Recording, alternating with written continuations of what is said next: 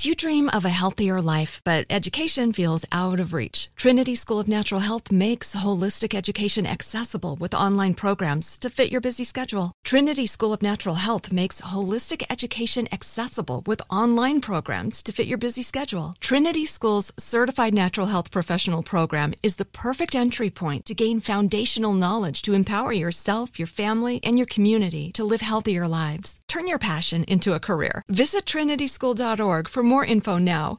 You know that feeling when you walk into your home, take a deep breath, and feel new? Well, that's what it's like to use Clorox Scentiva. Because Clorox Scentiva smells like coconut, cleans like Clorox, and feels like energy. It'll elevate any cleaning routine to not just clean, but also make every room smell like a tropical coconut getaway. Discover how Clorox Scentiva's powerful clean and refreshing scents can transform your space. Get yours in coconut or other fabulous scents at a nearby retail store. You deserve a moment to yourself every single day. And a delicious bite of a Keebler Sandies can give you that comforting pause. Take a pause from your to-do list with the melt-in-your-mouth magic of a Keebler Sandies. This magic is baked into simple shortbread cookies by Ernie and the Keebler Elves. So as life continues to fly by, make the most of your me moment. Take a pause and enjoy a Keebler Sandies. Fermentation really exists in all of these cultures. And we in the United States eat the least amount of fermented food of anywhere on the planet. Occasionally you'll get yogurt, and half the time that's not even honestly fermented. Pickles that you buy in the U.S., except for a couple brands, are not truly fermented.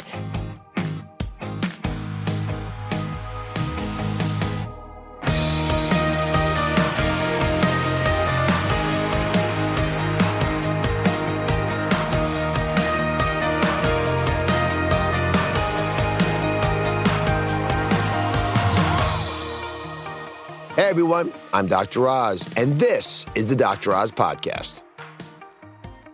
We're talking to Daphne Miller, author of The Jungle Effect, and I'm honored to have you on the show today. Daphne, if you don't mind, I'll give folks a little bit of background on you. You're a board-certified family physician, which means you're a real doctor, in San Francisco. She's on the faculty at the University of California at San Francisco, one of the prettiest places to practice medicine. Her love for indigenous foods, quote-unquote, can be traced back to your childhood spent living in remote parts of the world with Peace Corps parents. I always thought Peace Corps was a 2-year gig. Not for my parents. They couldn't find anything else to do afterwards, so they were the longest-living Peace Corps volunteers. How many years were they in the Peace Corps? My father, well, he was a volunteer for 2 years, but he was a career Peace Corps guy who was in the Peace Corps in one form or another for 9 years. Oh, my goodness. You ever meet Sarge Shriver? No. He's the founder of the Peace Corps. Oh, okay. He's a wonderful guy. Maria, his daughters, and Timmy Shriver, a good friend. I work with him a lot on Health Corps, which is a similar program that instead of sending people like your father off to Botswana, they put them in schools to teach kids about health. Wonderful. So tell me a little bit about The Jungle Effect. The book is subtitled, A Doctor Discovers the Healthiest Diets from Around the World, Why They Work, and How to Bring Them Home. A very practical tome that does describe how folks have used food, which is a sacred product in most parts of the world, although we ignore that reality frequently in this country, and have used food for its own healing power. What got you going on it? And what is it, by the way? Well, interesting story. I've got to tell you, as a family doctor, what really started to impress me was people coming in and telling me about their great-grandmother or their great-grandfather from Russia, China, Japan, who lived to 100, and they were sitting there and wondering why it was that at age 40 or 50 here in the U.S., they're getting these diseases that their ancestors never had, like diabetes and high blood pressure and depression and obesity. So that's one of the things that first got me started as a family doctor thinking about this issue. But there was one story in particular that really catapulted me into the jungle effect. And that was a patient, we'll call her Angela. And Angela was like all my other patients wrapped up in one. She came in her late 30s with high blood pressure and prediabetes, and she was severely overweight and was suffering from depression. And Angela told me a fascinating story. About 6 months earlier, she had gone back to her native village in Brazil, in the jungle, on the banks of the Amazon River. And while she was there, all these miraculous things had happened to her. She started to lose weight, her blood pressure got much better, her mood improved, her knees improved. And the curious thing was she was eating more and maybe even exercising less than she was in San Francisco. Then she came back to San Francisco and everything started to come back again. And she came into my office wanting to know what had caused this transition. Well, guess who ended up in the Amazon 6 months later? Totally by coincidence. I took a volunteer job for the summer at a little medical clinic there, basically because San Francisco is so freezing in the summer. I thought it would be a great chance to get my family somewhere else. And I ended up in a little tiny village that was about 2 days slow boat ride upstream on the Amazon River from where my patient Angela had been staying. And I started to notice a lot of these same transitions in my own body and in the bodies of a couple of the other volunteers that were down there with me. We were all feeling better, losing weight, getting more energy. You look in pretty good shape already. Well, I came back, and what I called this was, I decided to call this phenomenon the jungle effect. And what it really became obvious to me is what it was is there I was eating foods that were very indigenous to that place, that were local, that were fresh, that went together as a diet, that were not an invented diet per se by someone who, at one point in time decided to give us some specific dietary rules. I mean, these were foods that had slowly evolved together over hundreds to thousands of years because they worked and kept us healthy. And it just made me curious about other places around the world where, diets were doing the same thing. And I actually became particularly interested in places that might have a very low rate of one specific chronic disease, like high blood pressure, heart disease, and so on. And so I actually went into the medical literature to look for studies showing me these places. I called them cold spots. Right. And I launched myself on a trip to go to these cold spots and bring back lessons that we can use here in the United States. Let me ask you, since you're a practicing clinician, how do you get away from your patients? This is a very selfish question on my part. I'm just curious, how do you go away for the summer? Yeah, well, the way you do it is that you have a medical partner who's amazing and competent and who you also has her own aspirations to do work outside the office, and you balance each other out. And you share. And you share. All right, so first of all, back to Brazil for a second. What was it about the food, you think, that allowed Angela and you, if you needed to lose a little bit of weight, to have your blood sugars and insulin levels sort of corrected? It's obviously that it's real food, but what about its realness do you think is making it so effective? Well, I think there's a number of things. And the problem, and I think we always get to this sticking point in the United States because we want quick fixes, is to try and reduce it down to that silver bullet. And I can't do that for you, honestly, Mehmet. But what I can tell you is that, first of all the carbohydrates that you're eating are things that I would call native carbohydrates or indigenous carbohydrates. And what's really interesting is as you travel around the world and look at native carbs versus our modern carbs, and, some people are very focused on carbs as being bad for you.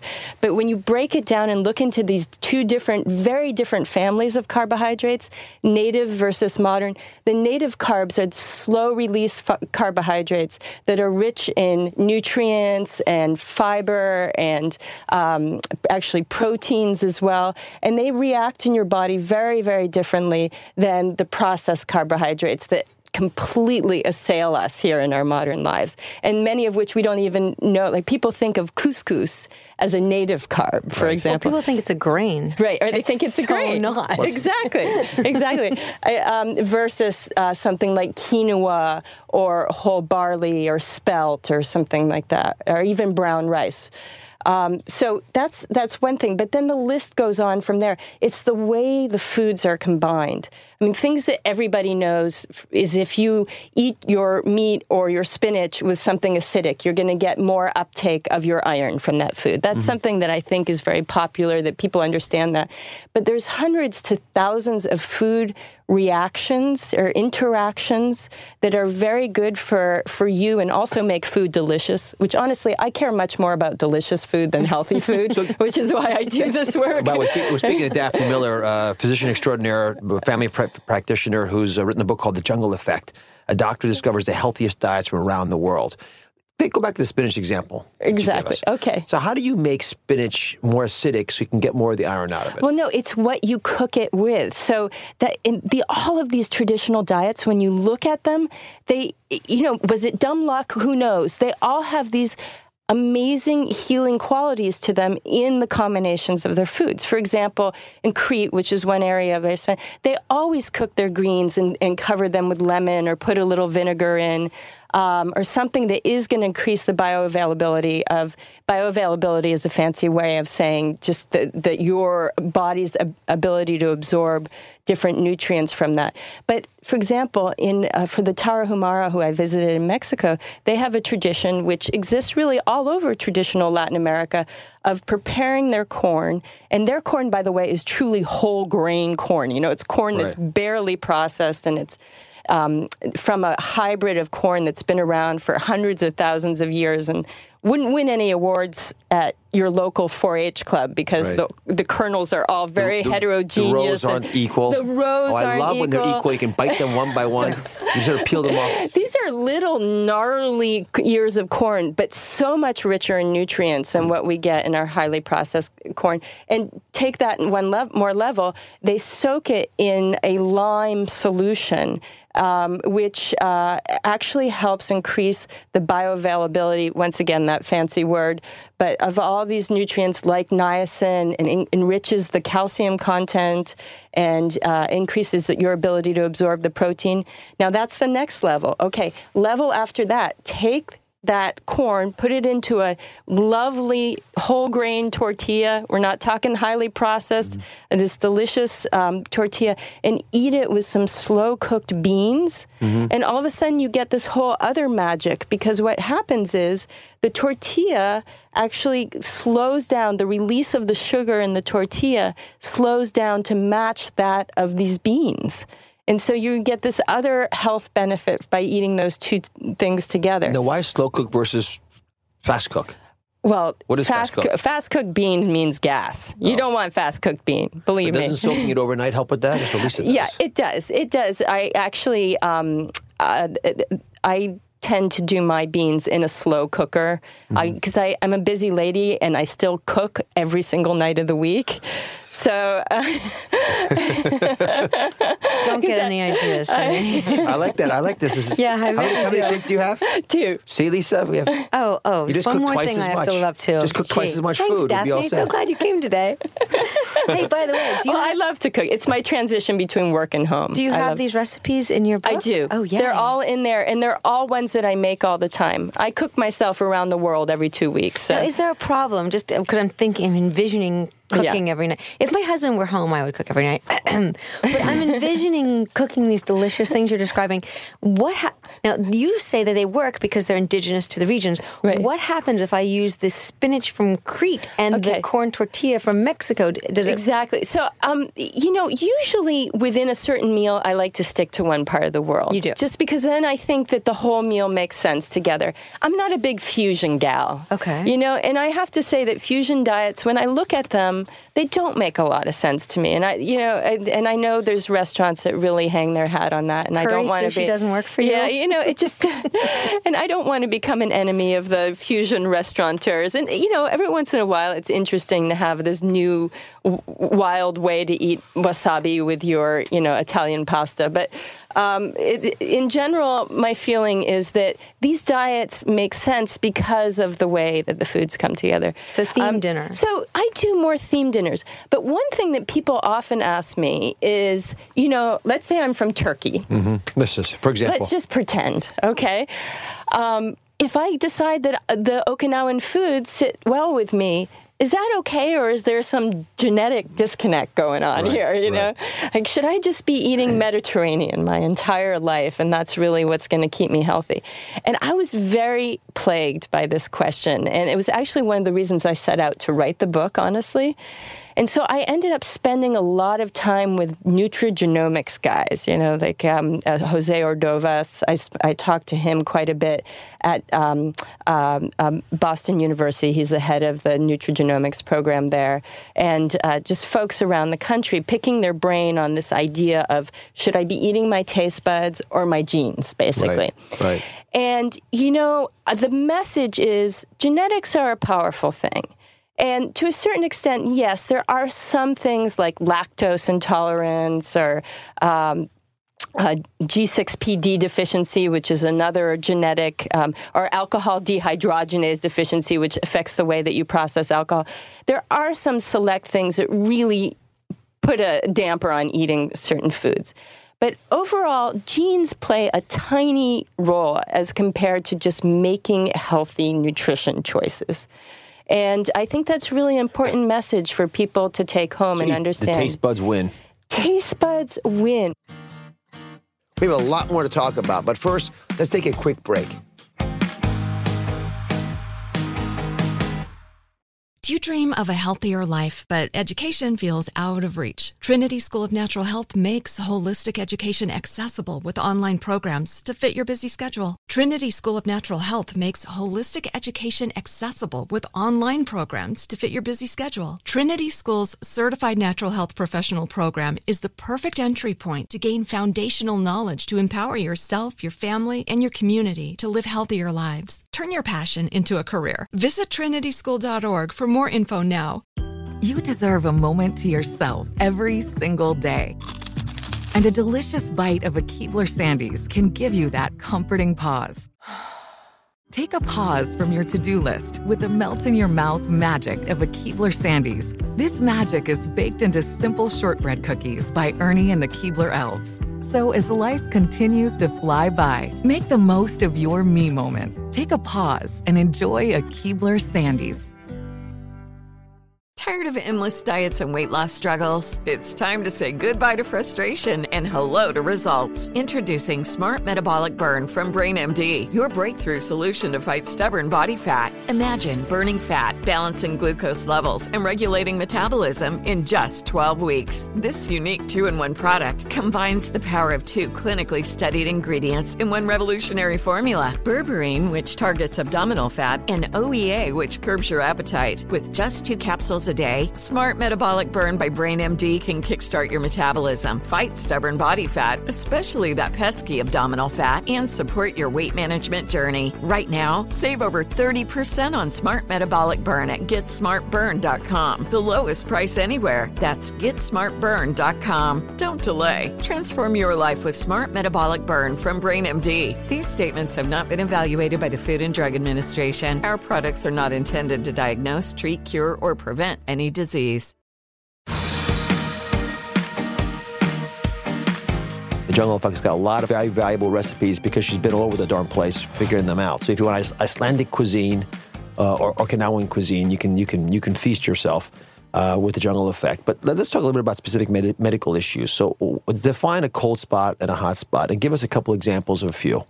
Absolutely. The reason that I started to look at cold spots and hot spots was that I was trying to find diets that matched up with areas that still had very low rates of specific chronic diseases that plague us here in the United States, like breast cancer and colon cancer and depression and heart disease and diabetes.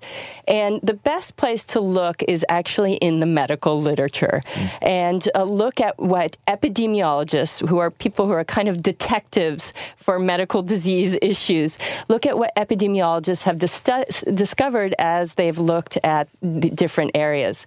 And as I started to delve through the medical literature and started to actually interview these epidemiologists who are working in areas around the world, I came up with a lot of surprises. One of the biggest surprises was Iceland, because Iceland's a cold, dark place for much of the year. Yeah. It's a land of, Viking myths of mayhem and ice flows and so on. And yet, when you look at the data, Iceland has surprisingly low rates of seasonal affective disorder, which is winter blues, and low rates of depression overall, and even low rates of bipolar disorder, which is another flavor of depression. And especially when you compare Iceland to other northern countries, it's quite striking. And I was intrigued enough to get myself on a plane and go to Iceland and talk to the researchers there and spend time eating the food and traveling around the island and figuring out what the heck was going on. Is it a nice place? Well, I love Iceland. It was wonderful. And the people there are fantastic. And they are all these poster children They're for happy people. They are the happy So people. why are I they was so like, happy? So, What's wrong with them? Well, a couple things. The big obvious thing that kind of hits you in the face when you get there is that Icelanders do love fish, okay? They eat more fish per person per year than anywhere else on the planet, even more than the Japanese, who are sort of second highest in the fish consumption. But the other, and what's interesting is Joseph Hibeln, who's a researcher at NIH, National Institute of Health, has done this beautiful graph where he's mapped up rates of fish consumption and rates of depression around the world, and inversely related. But craziness from the mercury poisoning. So yeah, exactly. You're happy, but you're nuts. Well, we can get to that and talk about, because I have my thoughts about that as well. But one of the fascinating things was I got to Iceland, sure, I was bathing in fish, literally, the char from the fresh water, the fish, which... I love fish. And what's interesting is that Icelanders mainly eat small fish, which are way further down the food chain, so aren't eating other fish and are alive less long in the ocean, so lower in mercury for sure.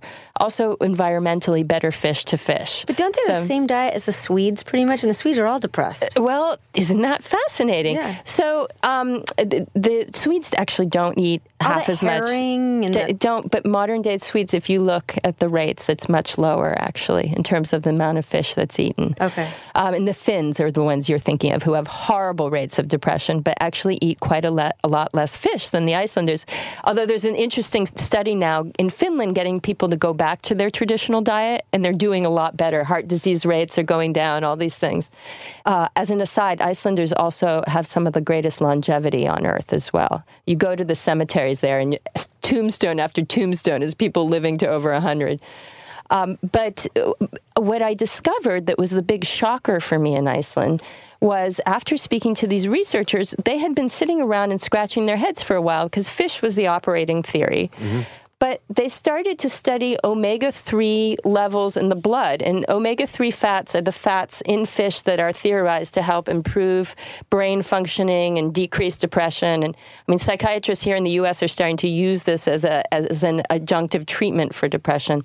But as I started to study these omega-3 levels in the blood, they found that Icelanders who lived inland in an area called Egilsstaðir, I don't know if I'm pronouncing that right, it's actually a Turkish word. It means... had very low rates of fish consumption. So they were like, what's up with this? These guys have the same high omega-3 fat levels as the guys living on the coast, much higher than people in the U.S., much higher than people in other parts of the world. What's going on? So they looked at what these folks were eating, and one of their favorite things to eat was sheep. Local Icelandic sheep. That's Turkish. They are Turkish. The Turkish tribes emigrated north through Hungary. They went to Finland, as you know. Then they actually took a left turn and went to Iceland. And then they took their sheep and went to Iceland. So, well, there you go. So if you're gonna have to go back to Turkey and measure some omega-3 fat levels there too.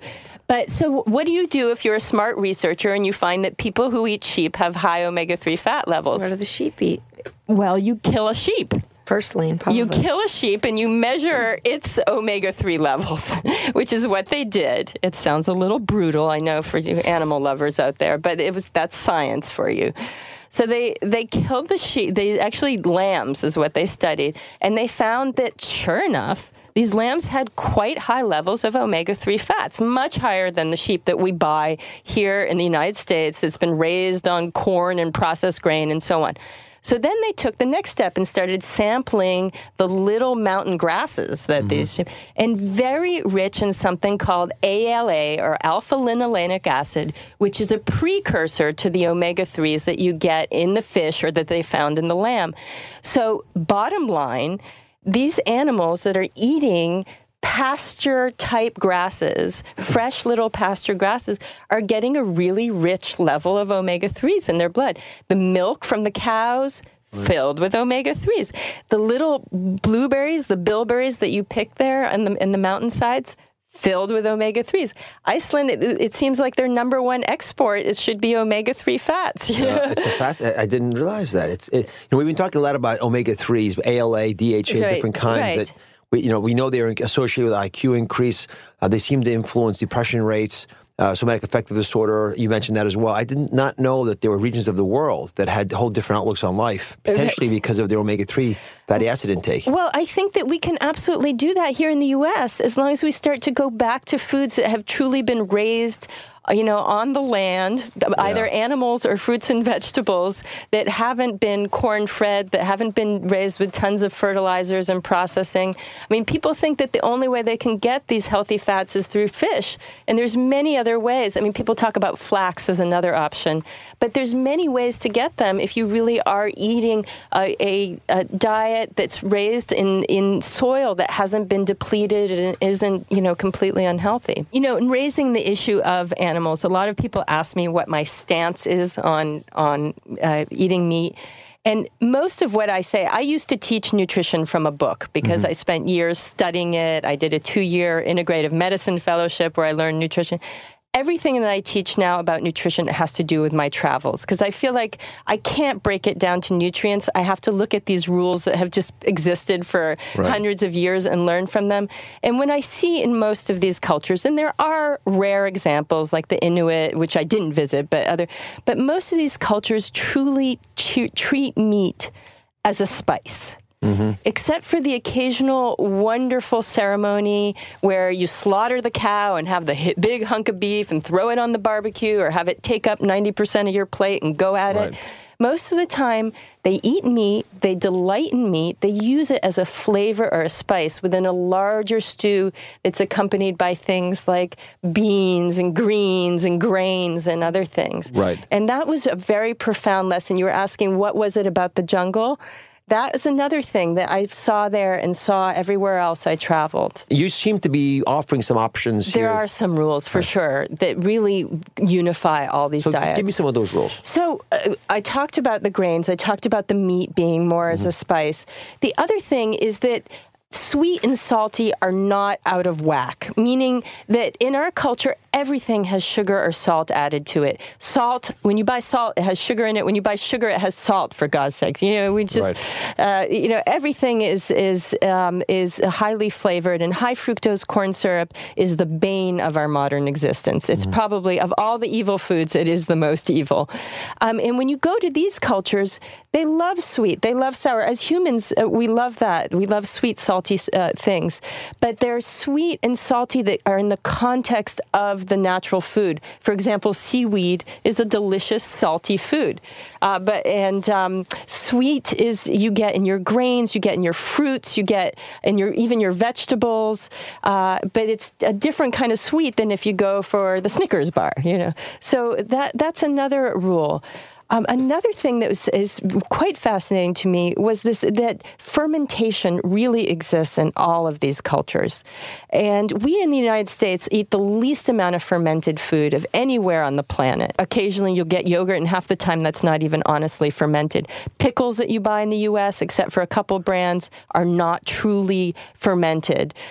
Most of these cultures, everything from fermented manioc and millet in West Africa, where I spent time, to in Okinawa, the miso and all the pickles, to Iceland ferments everything, for goodness sakes, to get it through the winter. They have fermented shark. Now how do they ferment shark, for example? I mean, how do they actually do it? In the ground. What does that mean? Just leave it there? And they bury it in it. Yeah, I actually didn't watch the process, so I don't want to put myself forward as an expert. But there are a lot of, like when you ferment pickles, how do you do it?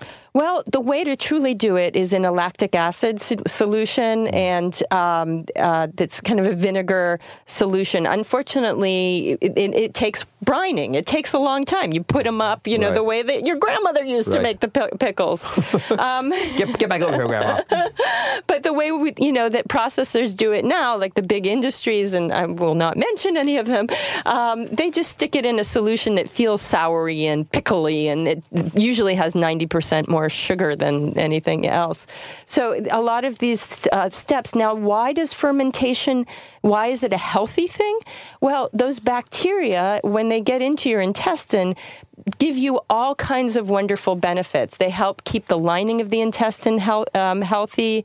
They actually seem to play a role in preventing allergies. In West Africa, when I was looking at the diet there and trying to figure out why it was that West Africans have such low rates of colon cancer as opposed to African Americans who have some of the highest rates in the world, and I was, what could this be? They're distant cousins, Right. And there was a lot of differences that I noticed between the diets, but fermentation seems to play a role in terms of these bacteria actually populating the colon and protecting it from polyp formation and so on. There's lots more where that came from, but first, a quick break. Do you dream of a healthier life, but education feels out of reach? Trinity School of Natural Health makes holistic education accessible with online programs to fit your busy schedule. Trinity School of Natural Health makes holistic education accessible with online programs to fit your busy schedule. Trinity School's Certified Natural Health Professional Program is the perfect entry point to gain foundational knowledge to empower yourself, your family, and your community to live healthier lives. Turn your passion into a career. Visit trinityschool.org for more info now. You deserve a moment to yourself every single day. And a delicious bite of a Keebler Sandies can give you that comforting pause. Take a pause from your to-do list with the melt-in-your-mouth magic of a Keebler Sandies. This magic is baked into simple shortbread cookies by Ernie and the Keebler Elves. So as life continues to fly by, make the most of your me moment. Take a pause and enjoy a Keebler Sandies. Tired of endless diets and weight loss struggles? It's time to say goodbye to frustration and hello to results. Introducing Smart Metabolic Burn from BrainMD, your breakthrough solution to fight stubborn body fat. Imagine burning fat, balancing glucose levels, and regulating metabolism in just 12 weeks. This unique 2-in-1 product combines the power of 2 clinically studied ingredients in one revolutionary formula. Berberine, which targets abdominal fat, and OEA, which curbs your appetite. With just 2 capsules a day, Smart Metabolic Burn by BrainMD can kickstart your metabolism, fight stubborn body fat, especially that pesky abdominal fat, and support your weight management journey. Right now, save over 30% on Smart Metabolic Burn at GetSmartBurn.com. The lowest price anywhere. That's GetSmartBurn.com. Don't delay. Transform your life with Smart Metabolic Burn from BrainMD. These statements have not been evaluated by the Food and Drug Administration. Our products are not intended to diagnose, treat, cure, or prevent any disease. So, Daphne, I want to go back to some of these hot spots and cold spots. So, Crete, Greece, cold spot for heart disease. You say eat like a Cretan. Yeah. Did I pronounce it correctly? Absolutely. The reason I went to Crete, and Crete is already kind of a superstar in the nutrition world. Everybody has heard something about the diet from Crete. And I felt like I had a little bit to add to the discussion because most of these things that are brought home to us somehow get diluted down to a Mediterranean diet. Now, if you look at the Mediterranean on a map, it's a relatively big sea. Turkey's on it, yep. Bosnia's on it, Italy's on it, Spain's on it. I mean, it's a varied group of countries with very varied diets. I mean, in some parts of the world, like Morocco, they've never seen they hardly ever eat broccoli versus, in a place like Italy where broccoli is a food that's used. So the thing about Crete that fascinated me is what was it about the Cretan diet specifically that was so associated with these low rates of heart disease that have been studied over and over again. And so I went there and I had this wonderful series of experiences. There was a lot of people who were willing to be my ambassadors on the island, and I traveled around from one region to another on the island, tasting the foods. And everybody had their magic ingredient. I met Yorgos, who runs the Biolea olive farm up in Astrikas, and he told me it's the olive oil because you know what? My great-grandparents both lived to be over 100. They ate 50 kilograms a year of olive oil between the pair of them, and this is what kept them healthy. I went to Canada for a while, ate a lot of meat, and needed a triple bypass as a result of it. So it's the olive oil. And then I met Stelios, who ran this organic food store in Hanya and sold whole grains there, the barley, and he said, it's the grains. Let me tell you, it's the grains that have kept the real Cretan bread, the kind you have to really, really use your molars to break. That's what's keeping us healthy. And the olive oil is good because you soak the bread in it, but that's the magical food. And then I met a woman, Katerina, who runs a taverna that's in Milatos, and she told me, no, it's the foraged greens that are keeping our hearts healthy, that are rich in antioxidants. So I went with Katerina up into the mountains with my little knife, and we were digging for these foraged greens and brought them back and ate them with the olive oil and the Cretan rusk breads, and it was absolutely delicious. And I was thinking, oh, this is my medicine. I'm so hungry I'm getting hungry. And then I met this guy, Nikos, who worked in a restaurant, and he said, no, it's none of that. It's the Reiki, which is our traditional eau de vie, our liquor, which is made from grape must, which will literally, take the roof off your head. And you can drink, 3 bottles of this a day, and this will keep you going. And I had a little glass. I got up from the table. I was trying to make my way down the cobblestone streets, and everything looked really happy for a while.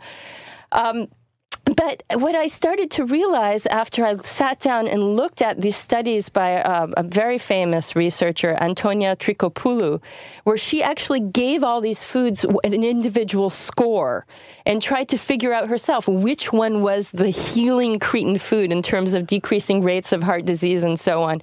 And she thought that what she was going to find is like sweets and meat and foods that we consider not so good for you would be give a negative contribution, and that the olive oil and the lemon and the wild greens and all of that would give positive. And guess what? Her research showed that there was actually none of these foods in and of their own right did very much at all.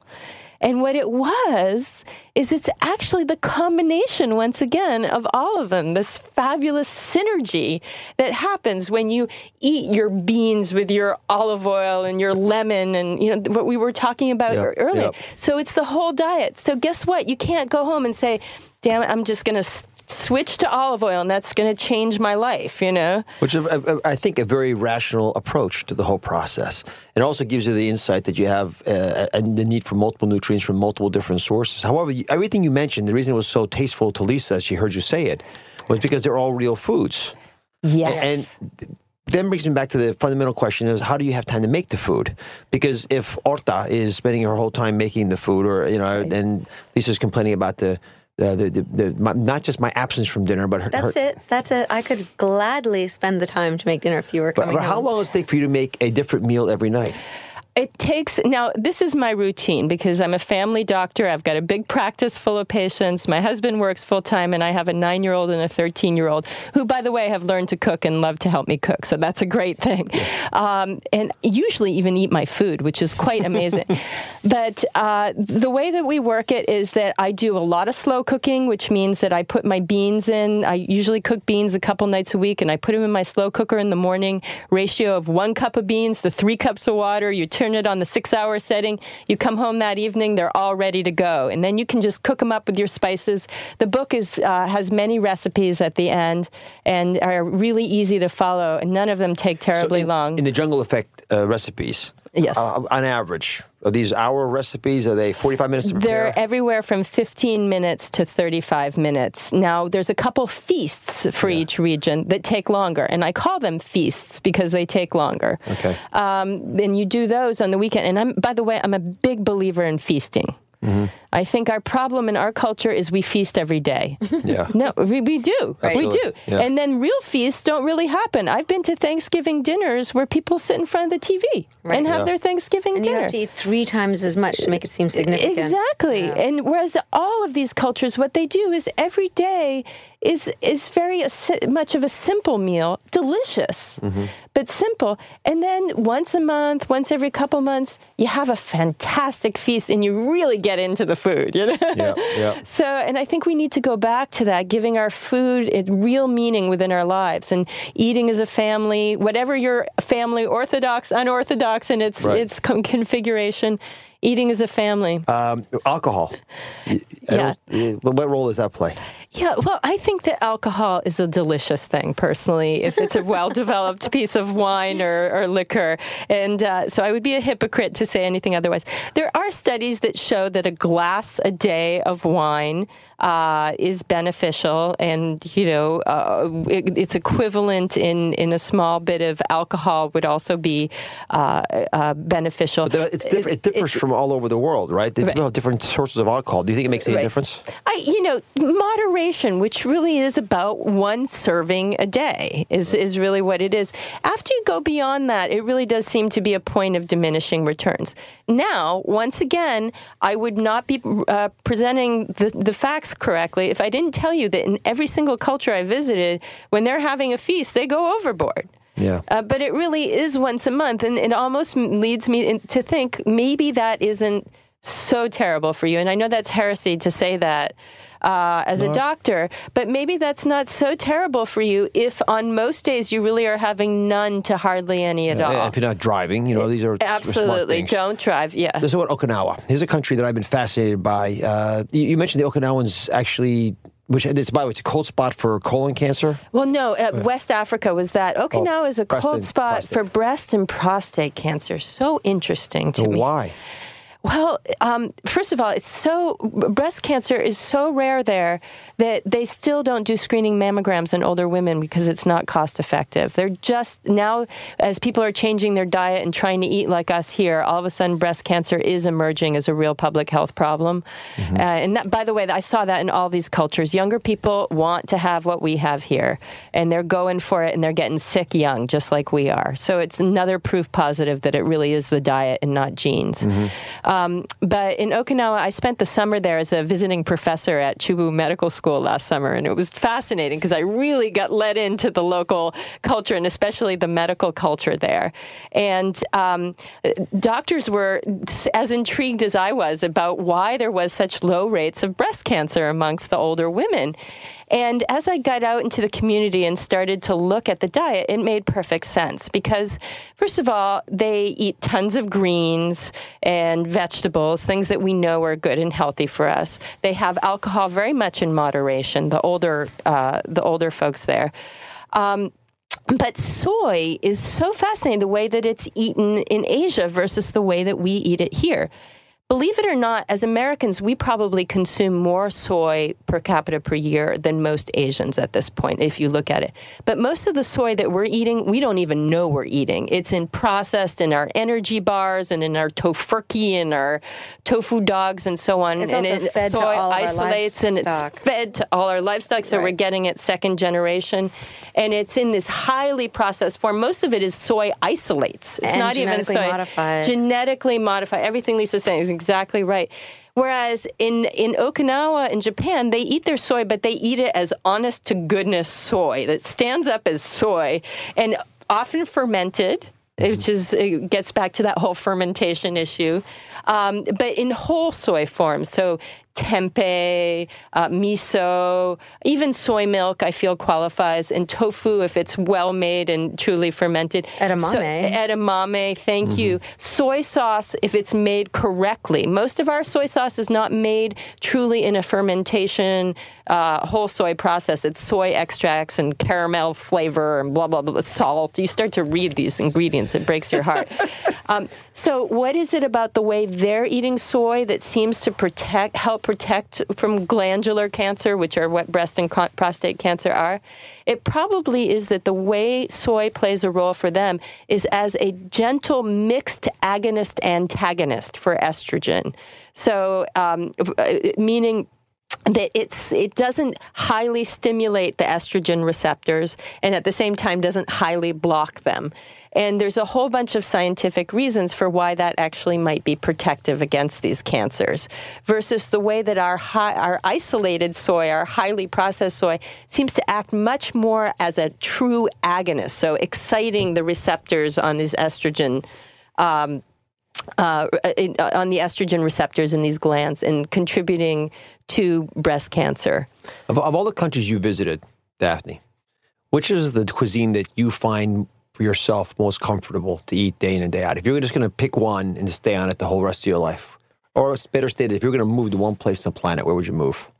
Interesting. I would probably stay in San Francisco because I have a farmer's market down the street and I can eat from everywhere at any, seasonally. And by the way, you can cook all these foods with the same. I have shopping lists at the end, and really, you can find all these foods anywhere in this country and cook these foods just from your local markets.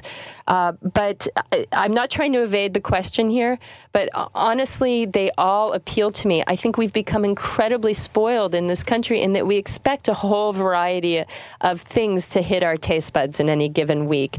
I mean, what's interesting is most of these cultures, that's all they eat is that one diet. They're not eating Japanese one day and Mexican the next, but we've become very spoiled. If I had to sit down and really commit to one, I think I would get back to one that's closest to my ancestry. And I come from somewhere around the Mediterranean, Russia, Caspian Sea area. So it would probably be the Cretan diet. Yeah. Cretan diet is one I like a lot, too. Thank you for joining us. Such a pleasure. You for all your wonderful efforts, both the practice of medicine that you still have in San Francisco, but also taking the time to take the integrative medicine course, to dedicate part of your life to traveling the world, to learn more about these cuisines, and for authoring The Jungle Effect.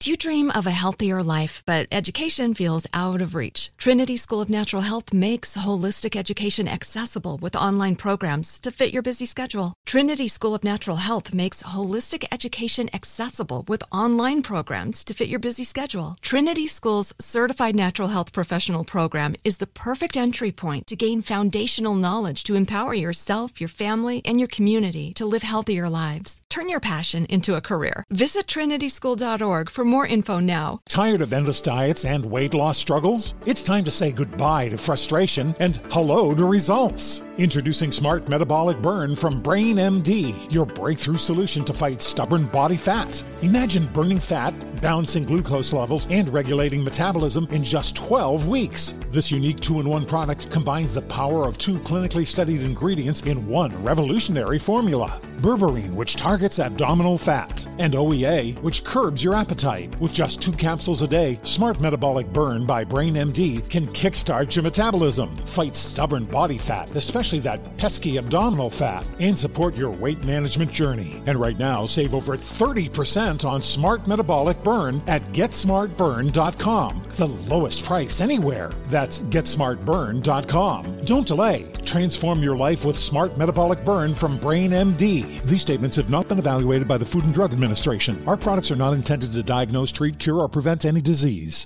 Right here, right now. Find your beautiful new floor at Right Rug Flooring. Choose from thousands of in-stock styles, ready for next day installation, and all backed by the right price guarantee. Visit rightrug.com. That's RITERUG.com today to schedule a free in-home estimate or to find a location near you. 24-month financing is available with approved credit. For 90 years, we've been right here, right now. Right Rug Flooring.